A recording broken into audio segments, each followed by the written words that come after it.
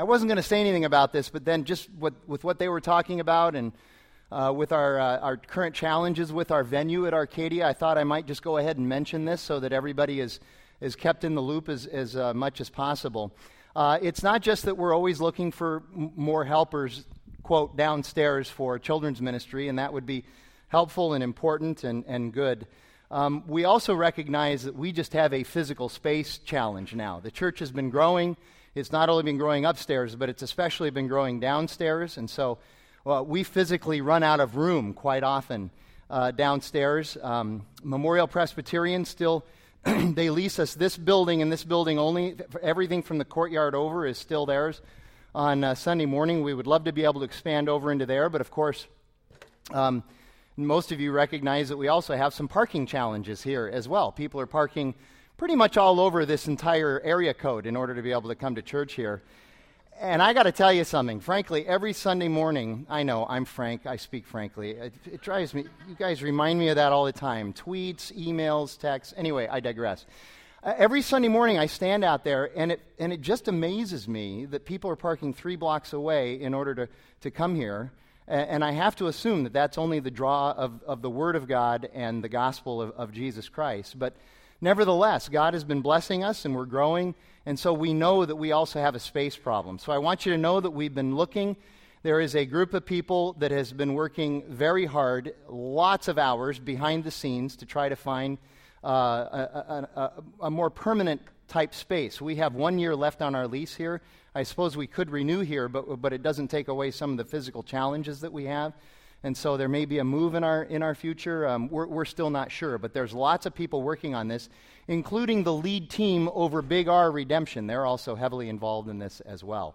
So I tell you that just to let you know that we are looking and we understand the challenges, and we know we've got some issues. They're good issues because they're due to growth and not shrinkage. So that's a good thing. But if you could be praying about that, that would be really helpful to us. If you could just be praying about our future and what we're going to do for space and the physical challenges that we have, I really, really appreciate it. We are in Romans chapter 12, and let me pray first, and then we'll get into today's message that Lori read for us and gave us the text for. God, we do recognize that you are sovereign, that you've given us promises, that you're faithful to us, and that you have tremendous character, that by the power of Christ and your Holy Spirit, you are giving to us. And so we thank you for that. We declare our complete and utter dependence upon you. And even now, as I begin to try to unpack this challenging but exciting passage at the end of Romans 12, I recognize that I can't do it, that it's only through your power, your wisdom, and your spirit that this can be done. And so again, I just pray that you'd move me out of the way, and at the same time you would open the hearts and the minds and the ears and the eyes of everybody, every one of us in here today, so that we might hear your word proclaimed and taught, and that we might apply it to our lives. We ask this in Jesus' name. Amen. So, we've been in Romans 12 for quite some time. Romans 12, as you know, marks a new section and the last section of the book of Romans, the last major section.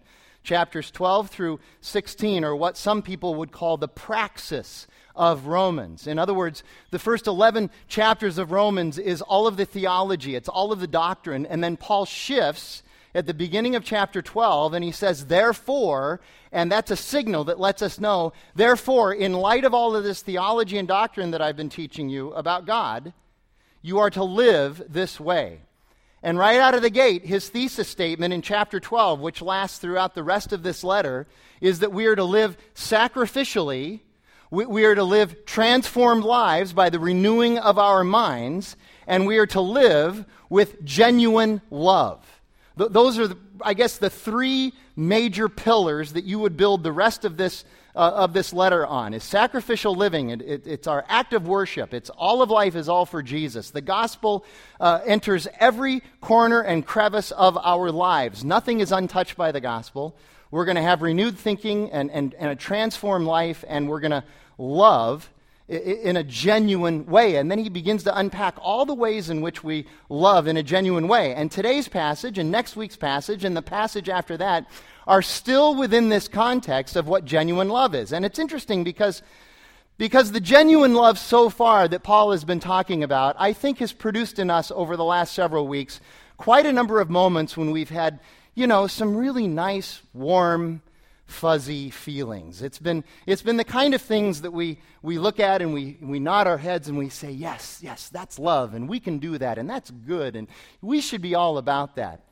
But then today we begin to start talking about how genuine love also has as one of its characteristics the submission to others, submission to God, submission to everything but ourselves. That love is completely outward focused, even when you don't feel like it, even when it doesn't make sense, even when it doesn't seem to be pragmatic.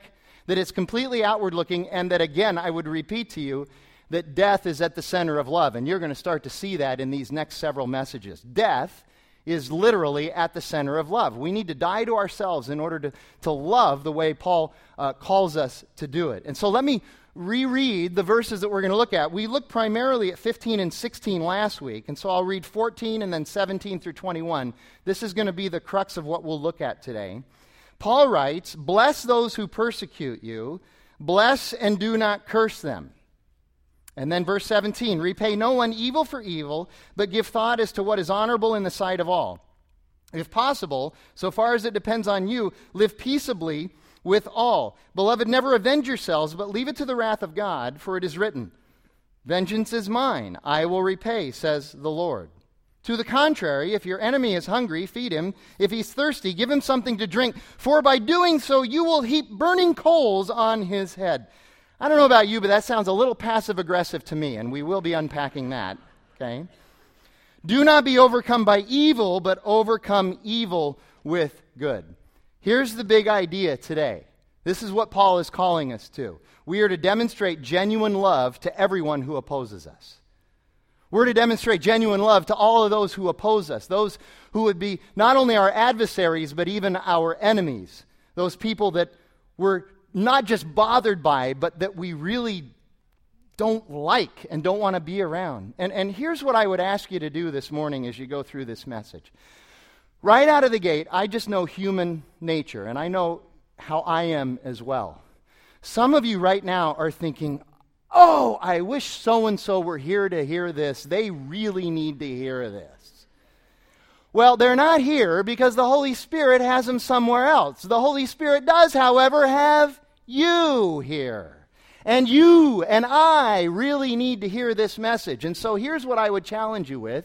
Get a picture in your mind of the face of that one person that you're in conflict right now with, that you don't like, that you consider not just an adversary but an enemy, somebody who is oppressing you or persecuting you or singing against you or offending you. That's the picture of the person you should have in your head right now, and you should be listening to what Paul says about how we're supposed to treat those people. And we all have those people in our lives. It's just a matter of fact.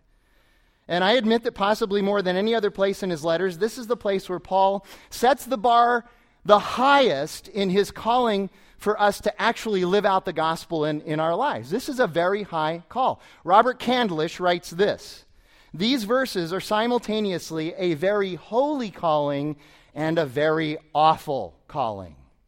And that is the truth.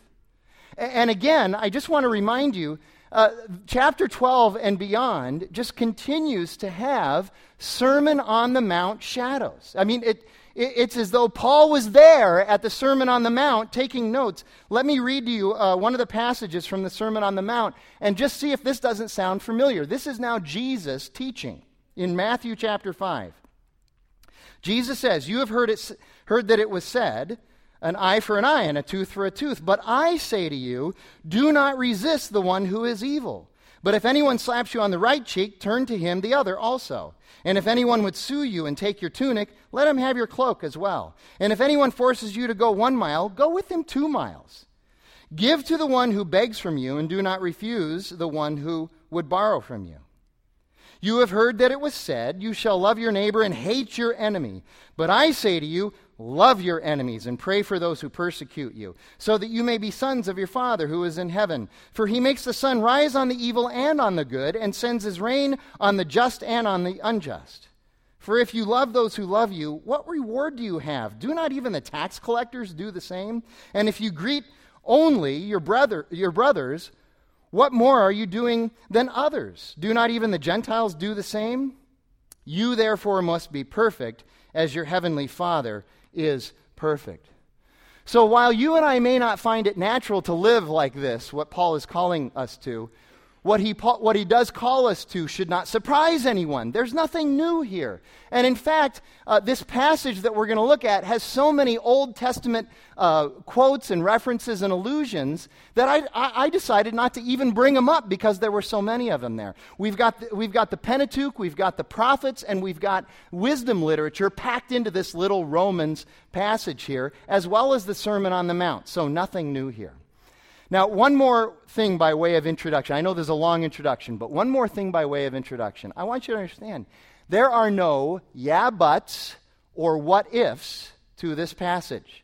Because I know some of you right now, you're already going, yeah, but, or what if? There are no yeah buts or what ifs to this passage. Most of you have no idea who this is, but there was a comedian like decades ago named W.C. Fields, famous comedian. Somebody once caught him because he wasn't a very reverent man. They caught him reading the Bible, and they said, "What are you doing reading the Bible?" And he said, "I'm looking for loopholes." There are no loopholes here, my brothers and sisters. I want you to understand, no loopholes. So Paul starts in verse 14, bless those who persecute you. Bless those who offend you. Bless your enemies. Bless them and do not curse them. So you can't curse them. You can't retaliate against them. You can't seek revenge. Openly. Are you a master of the under the breath curse? My brothers and sisters. Come on, give it to me right now. That's right. Yeah. I am so good at that. Yeah, facial management, jerk. Paul is saying, look at that, I pulled my mic off even. All right. Paul is saying, no, not even that. You are not even allowed to do that.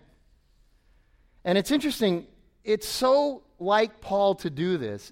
It's not just that he tells us you can't curse anybody, but he takes it a step further. He does this all the time. He tells us what not to do, but then he goes and he tells us what we are supposed to do. In typical gospel fashion, he says, don't curse them, but you're also to pray for and bless your enemies.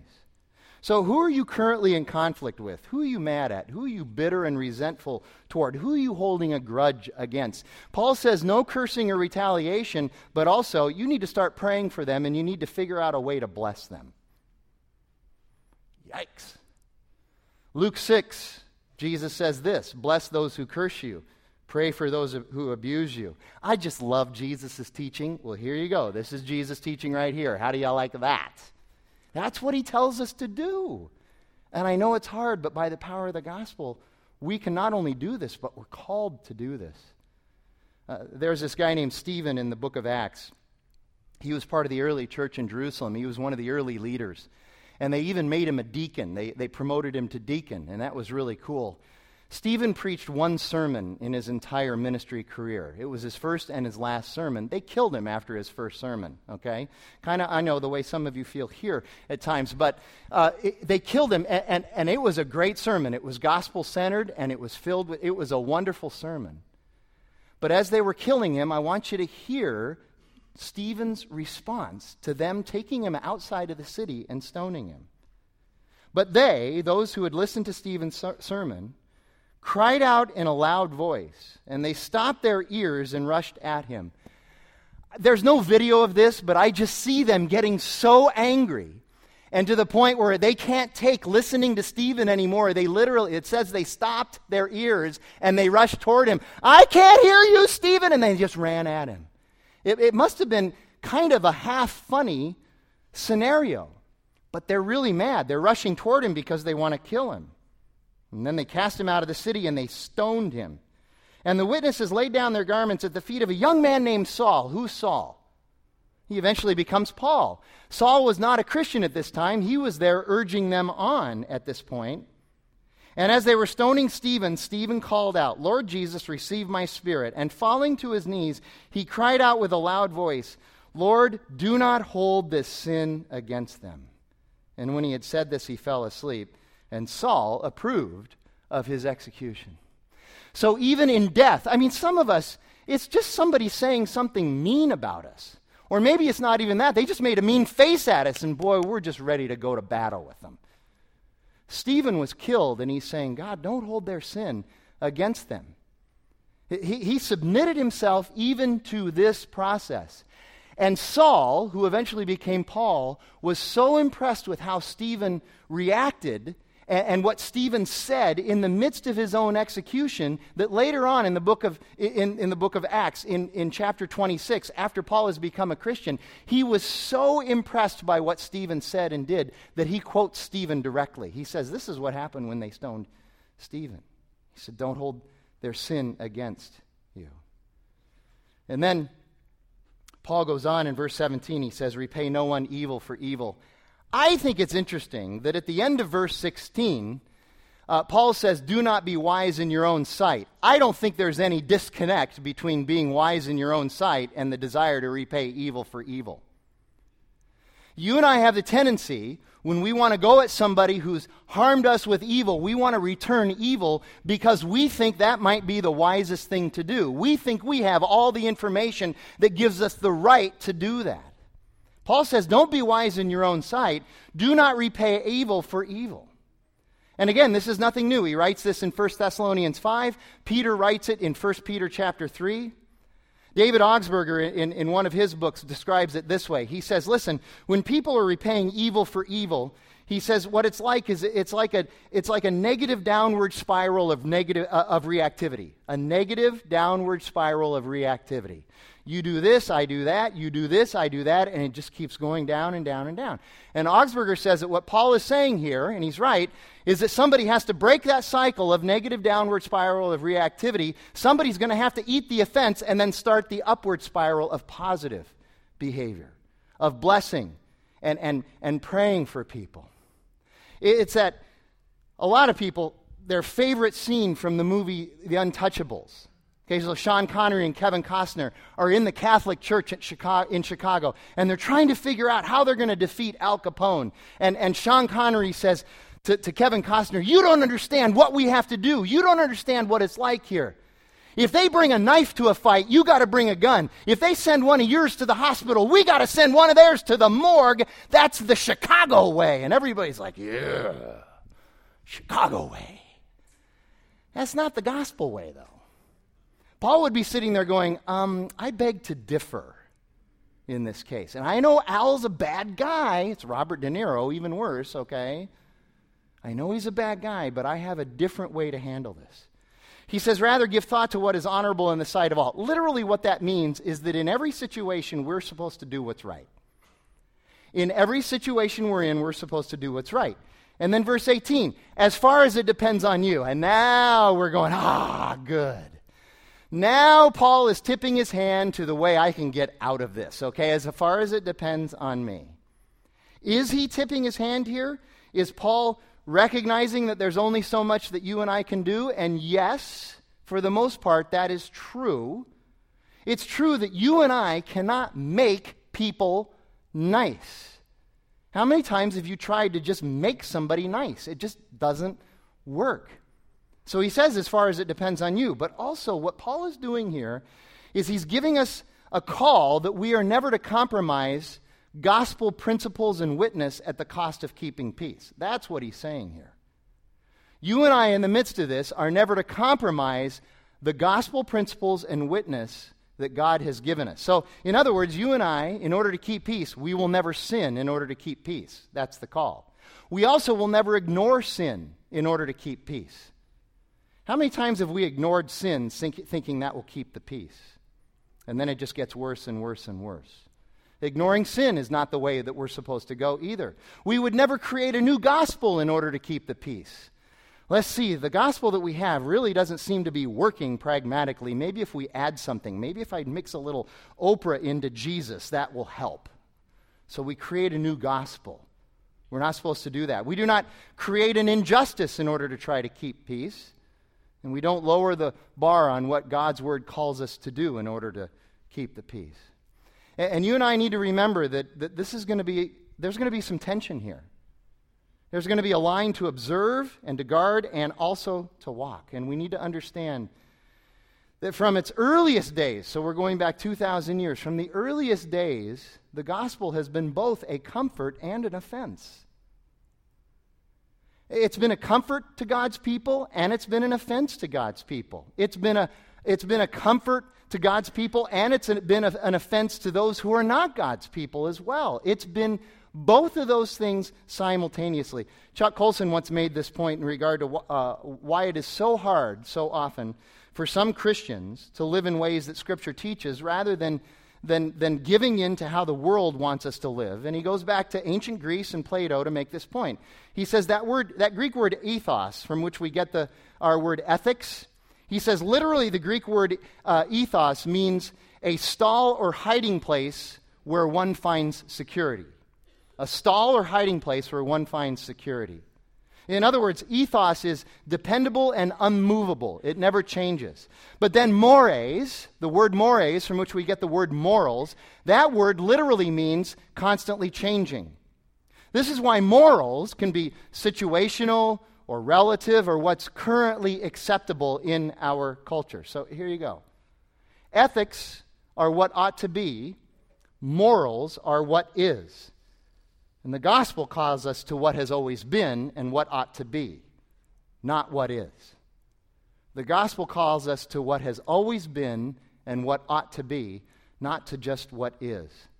And that's why the gospel is comforting to those of us who know Christ. It's comforting because it's stable, it's never failing, it's constant grace and truth, and it never changes. But that's also why it's so offensive, because every time the world comes along, and in the world's wisdom, they say, oh, I hear the gospel, but no, this is now truth. Quit living in the past. This is now truth. The gospel says, nope, we're going to push back, and we're going to say this is what has always been, and this is what ought to be. So the gospel offends worldly wisdom, but it's also the only true wisdom. So as far as it depends on us, we keep the peace by living the good news of Jesus Christ and never compromising those gospel principles. Instead, Paul says, leave it to the wrath of God. Leave it literally means to make room for or set aside the rightful place for the wrath of God. So let's take a minute and talk about this concept. What does it mean to not avenge, not seek revenge, but rather to make room for the rightful place of God's judgment and intervention? I think there's three characteristics that we need. The first thing is that we have to admit that we're not God. Now, I recognize that the vast majority of us are never going to say out loud, I'm God, the way Alec Baldwin did in that movie Malice, because that's just shocking for somebody to say something like that. But that does not mean that in the quiet of our own dark hearts and through our actions that we don't kind of think that we're at least as good as God or smarter than God or wiser than God. It's why we make so many dumb decisions. It's because we think we're God. We'd never say it out loud, but we behave like it. So we have to admit we're not God. Second of all, we have to accept, and this is part of admitting that we're not God, but we have to accept that we don't know everything. And I know that's really hard for some of us. We don't know everything. But we're pretty sure we do know everything. And that's why we take action. That's why we act. That's why we don't wait around. So this takes humility. And it also means that you and I have to be comfortable with something called smallness, which again is hard in our world. The world's narrative is that we're to live big lives and lives of renown and lives of status and lives of dominance and lives of pride. But God comes along, and in His gospel wisdom, He tells us you and I are supposed to live lives of wisdom and submission and quiet confidence, and that we're to leave a small footprint, but we're to give big credit to the kingdom of God. That's how we're supposed to live. So we admit that we're not God, we admit that we don't know everything, and then third, it means that we have to be patient. We have to be patient. We have to be willing to wait and to endure. And this means making room for God to act in His last day when that comes, and waiting for that. In other words, this process here, this methodology that Paul is talking about here, isn't necessarily always going to work the way you want it to. If you're looking for a pragmatic methodology for how you're supposed to always win a conflict, this may not always work well for you. But you have to readjust how you're looking at this. You have to look at this with a gospel lens, and you need to remember to leave it to God. And again, this is not a new concept. Listen to the prophet Nahum. The first part of his book is all about this. Listen to this. This is not new. Paul was entrenched in this way of thinking. This is an oracle concerning Nineveh. Now, this is interesting because Nineveh was a city that at one time the Jews hated them. Jerusalem hated Nineveh, and they wanted to seek revenge against Nineveh. They wanted, if they had that kind of technology, they wanted a nuclear bomb to go off in Nineveh. They hated Nineveh. And Nahum comes along and says, I have an oracle about that. And he says this, the Lord is a jealous and avenging God. The Lord is avenging and wrathful, and the Lord takes vengeance on his adversaries and keeps wrath for his enemies. The Lord is slow to anger and great in power, and the Lord will by no means clear the guilty. So the first thing Nahum says is, be patient. Wait on God. He's slow to anger, but he's great in power. And then he says this, his way is in whirlwind and storm, and the clouds are the dust of his feet. He rebukes the sea and makes it dry. He dries up all the rivers. In other words, be patient. God is sovereign.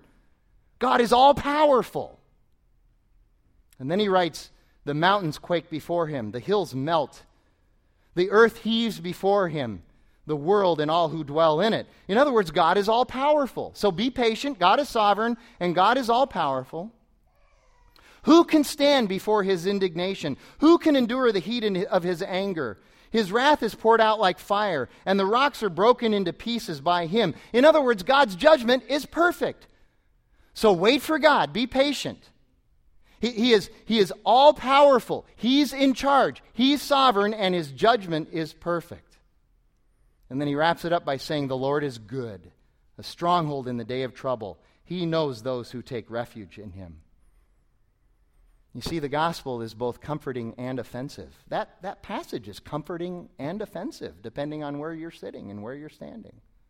So wait on God. In fact, Paul's argument is that we're to substitute for vengeance. It's not just that we don't take vengeance, we're to substitute for vengeance going out and doing good to our enemies. He says in verse 20, if your enemy is hungry, feed him. If he's thirsty, give him something to drink.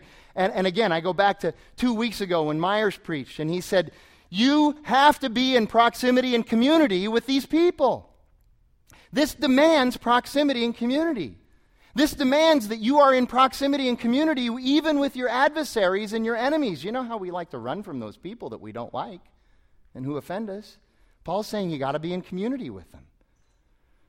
And then he says by doing this, it's going to pour burning coals on their head. And like I said, that sounds a little passive-aggressive. What is going on here?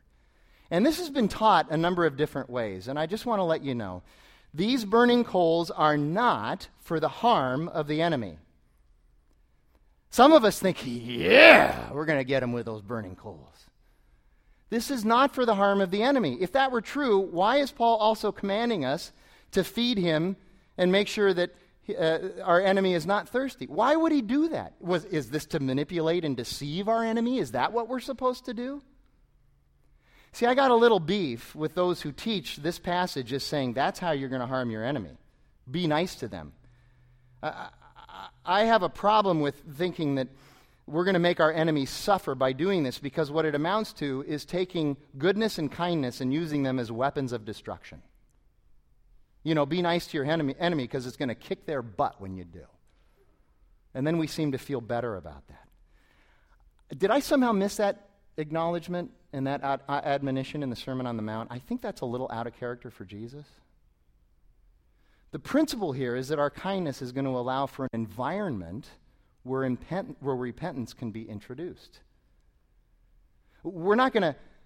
People don't tend to repent if you repay their evil with evil. They just ratchet it up. They just give you more evil. So what we're doing is that we're at least helping to set the context where repentance might be introduced. Many scholars believe that what Paul is referring to here is an ancient Egyptian practice where in an Egyptian town, if there's a conflict between two people and somebody has offended somebody else, the person who's been offended treats the other person with great kindness and goodness and tries to bless their enemy, to the point that very often what would happen is the one who committed the original offense would then repent.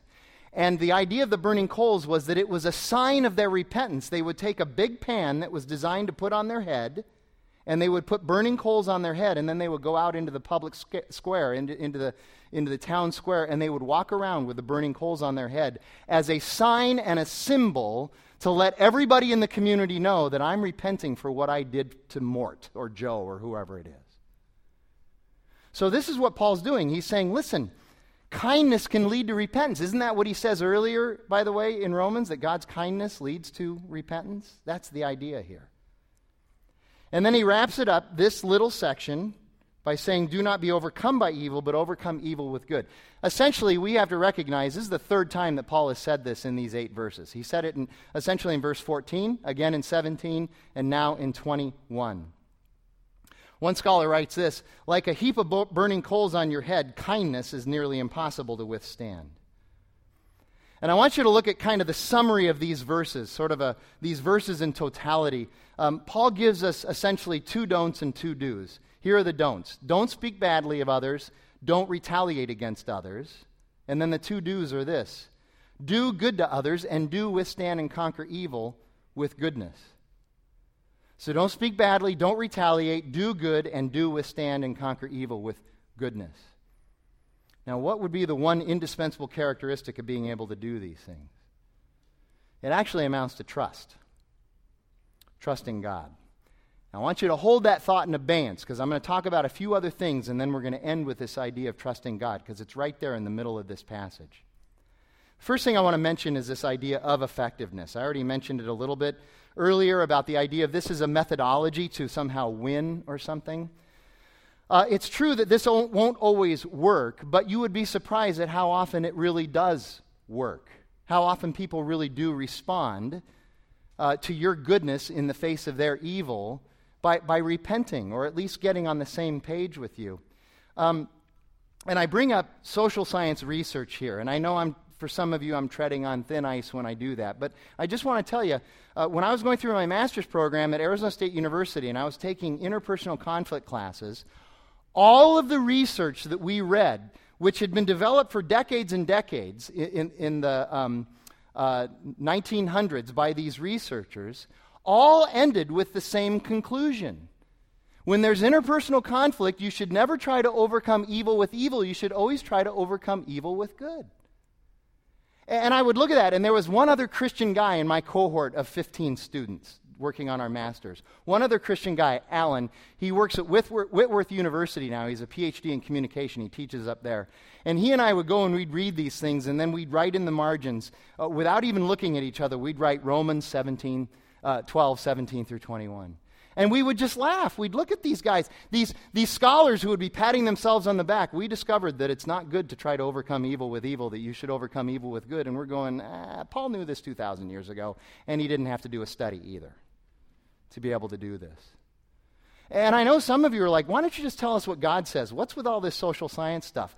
What's wrong with letting you know that human proclivity leans into this? What's wrong with that? What's wrong with saying, hey, look, even people who observe this stuff acknowledge that God is right? I think that's a good thing. F.F. Bruce says it this way: the best way to get rid of an enemy is to make him a friend. And so our most powerful weapon against evil is actually good. To respond to evil with more evil doesn't help. It only adds to the amount of evil that's going on. And this is exactly what Jesus did. This is the gospel. Paul is not calling us to do anything that Jesus didn't already do. Jesus' response to evil was to go to the cross, not kick butt. Jesus wasn't on the cross going, I'm taking names and numbers and you better watch out. That's not what he was doing. Jesus did the greatest good in the face of the greatest evil being perpetrated on him. It's what Peter says in 1 Peter chapter 2. When Jesus was reviled, he did not revile in return. When he suffered, he did not threaten, but he continued entrusting himself to him who judges justly. He himself bore our sins in his body on the tree, that we might die to sin and live to righteousness. By his wounds you have been healed. So this is who we are in Christ. If you're in the gospel, if you're in Christ, this is what we are called to. John Perkins was an African-American pastor in Mississippi in the 60s and 70s. And one night in 1970, he was mercilessly beaten by highway patrol officers and sheriff's deputies, and he was beaten for one reason: because he was black. It's the only reason they beat him. Later, as he was recovering in the hospital and he was praying about what happened to him, he came to this conclusion. Jesus' enemies hated him, but Jesus forgave them. God would not let me escape this truth. God showed me that however unjustly I had been treated, in my bitterness and hatred, I was just as sinful as those men who had beaten me, and I needed forgiveness for my bitterness, and I knew I must forgive them. It's Ephesians chapter 4. Be kind to one another, tender-hearted, forgiving one another, just as God in Christ has forgiven you. So a big part of this idea of overcoming evil with good is to forgive. That is a huge part of it. We need to start forgiving, or the lack of forgiving will just eat us alive. It's the old saying, not forgiving someone is like taking poison and hoping that they die. It's the old saying. I mentioned David Augsburger earlier. He wrote a book in 1985 that's become a classic book. It's called The Freedom of Forgiveness. And in that book, he talked a lot about forgiveness. And he said one of the problems with people wanting to seek justice for when they have been wronged is that they have a misunderstanding of what justice is. He says it's not that justice is bad. It's not that we shouldn't seek justice.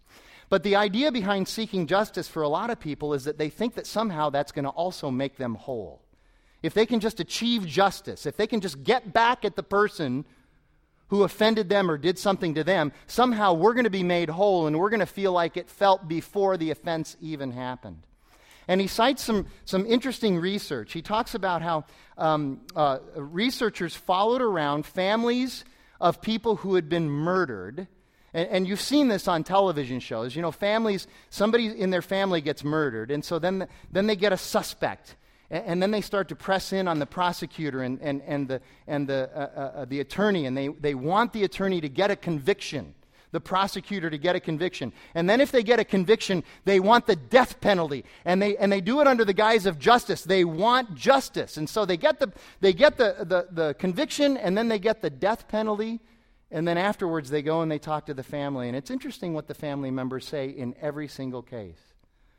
I'm glad we got what we wanted. I'm glad that justice was served, but I got to tell you something. I don't feel like I've been made whole. I don't feel any better about this situation. People are expecting justice to do what it cannot do.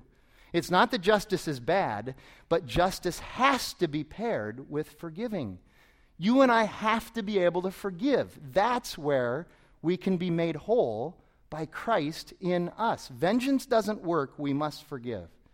So like Stephen, like John Perkins, like Jesus, we are to repay evil with good, not more evil. And I know some of you are like, okay, but how? How do we do this? Couple quick things. First of all, you and I need to be aware of very unhelpful practices in our lives that keep us from this ungospel-like behavior, that make us want to repay evil for evil. And there's three things that I would say under this rubric here. First of all, be aware of hanging out with people who only help you to nurture your bitterness and resentment. Beware of hanging out with people who will only help you to nurture your bitterness and resentment. If you're constantly having coffee or hanging out with somebody and you're saying, I'm a victim, I'm a victim, I'm a victim, and they're going, yeah, you are a victim, I don't know how healthy that is. That's not very helpful. Second of all, beware of reading and embracing stuff that would counter this gospel teaching too. And it's out there all over the place. I don't get mad, I get even. Be careful of that. And then finally, be aware of your own brooding. Are you somebody that broods about this stuff, that ruminates on this, that just is walking around in a constant state of anger, talking to yourself about how everybody's against you and you're a victim and never a villain? Is it true that everybody in the world is always a victim and never a villain? We have to adjust our thinking. And then the second thing is this, and we mentioned it earlier. We see this right in the passage. It's right there in verse 19, in the middle of this passage. And it's the same thing that Scripture calls us to in all things. It's the same thing we call you to every single Sunday morning. Trust God. Our hope is not in us, and it's not in the things of this world. Our hope is in the character, the faithfulness, the promises, and the sovereignty of God through His Son, Jesus Christ. We must trust God.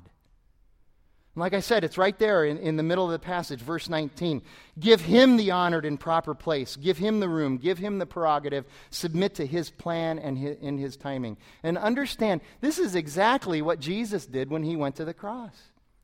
He's in the garden that night when He's betrayed, and He's praying to the Father, and He's saying, Father, please, if there's some other way, can we please discuss that other way right now and figure that out?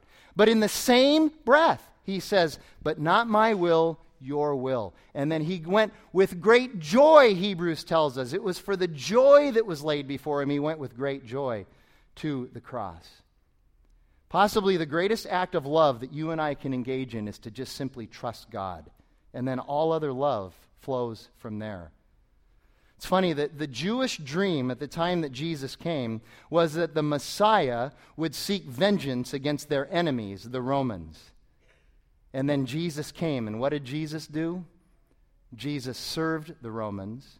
He ministered to the Romans. He taught the Romans, and He died for the Romans. He did the exact opposite. He overcame the evil of Rome with His own goodness.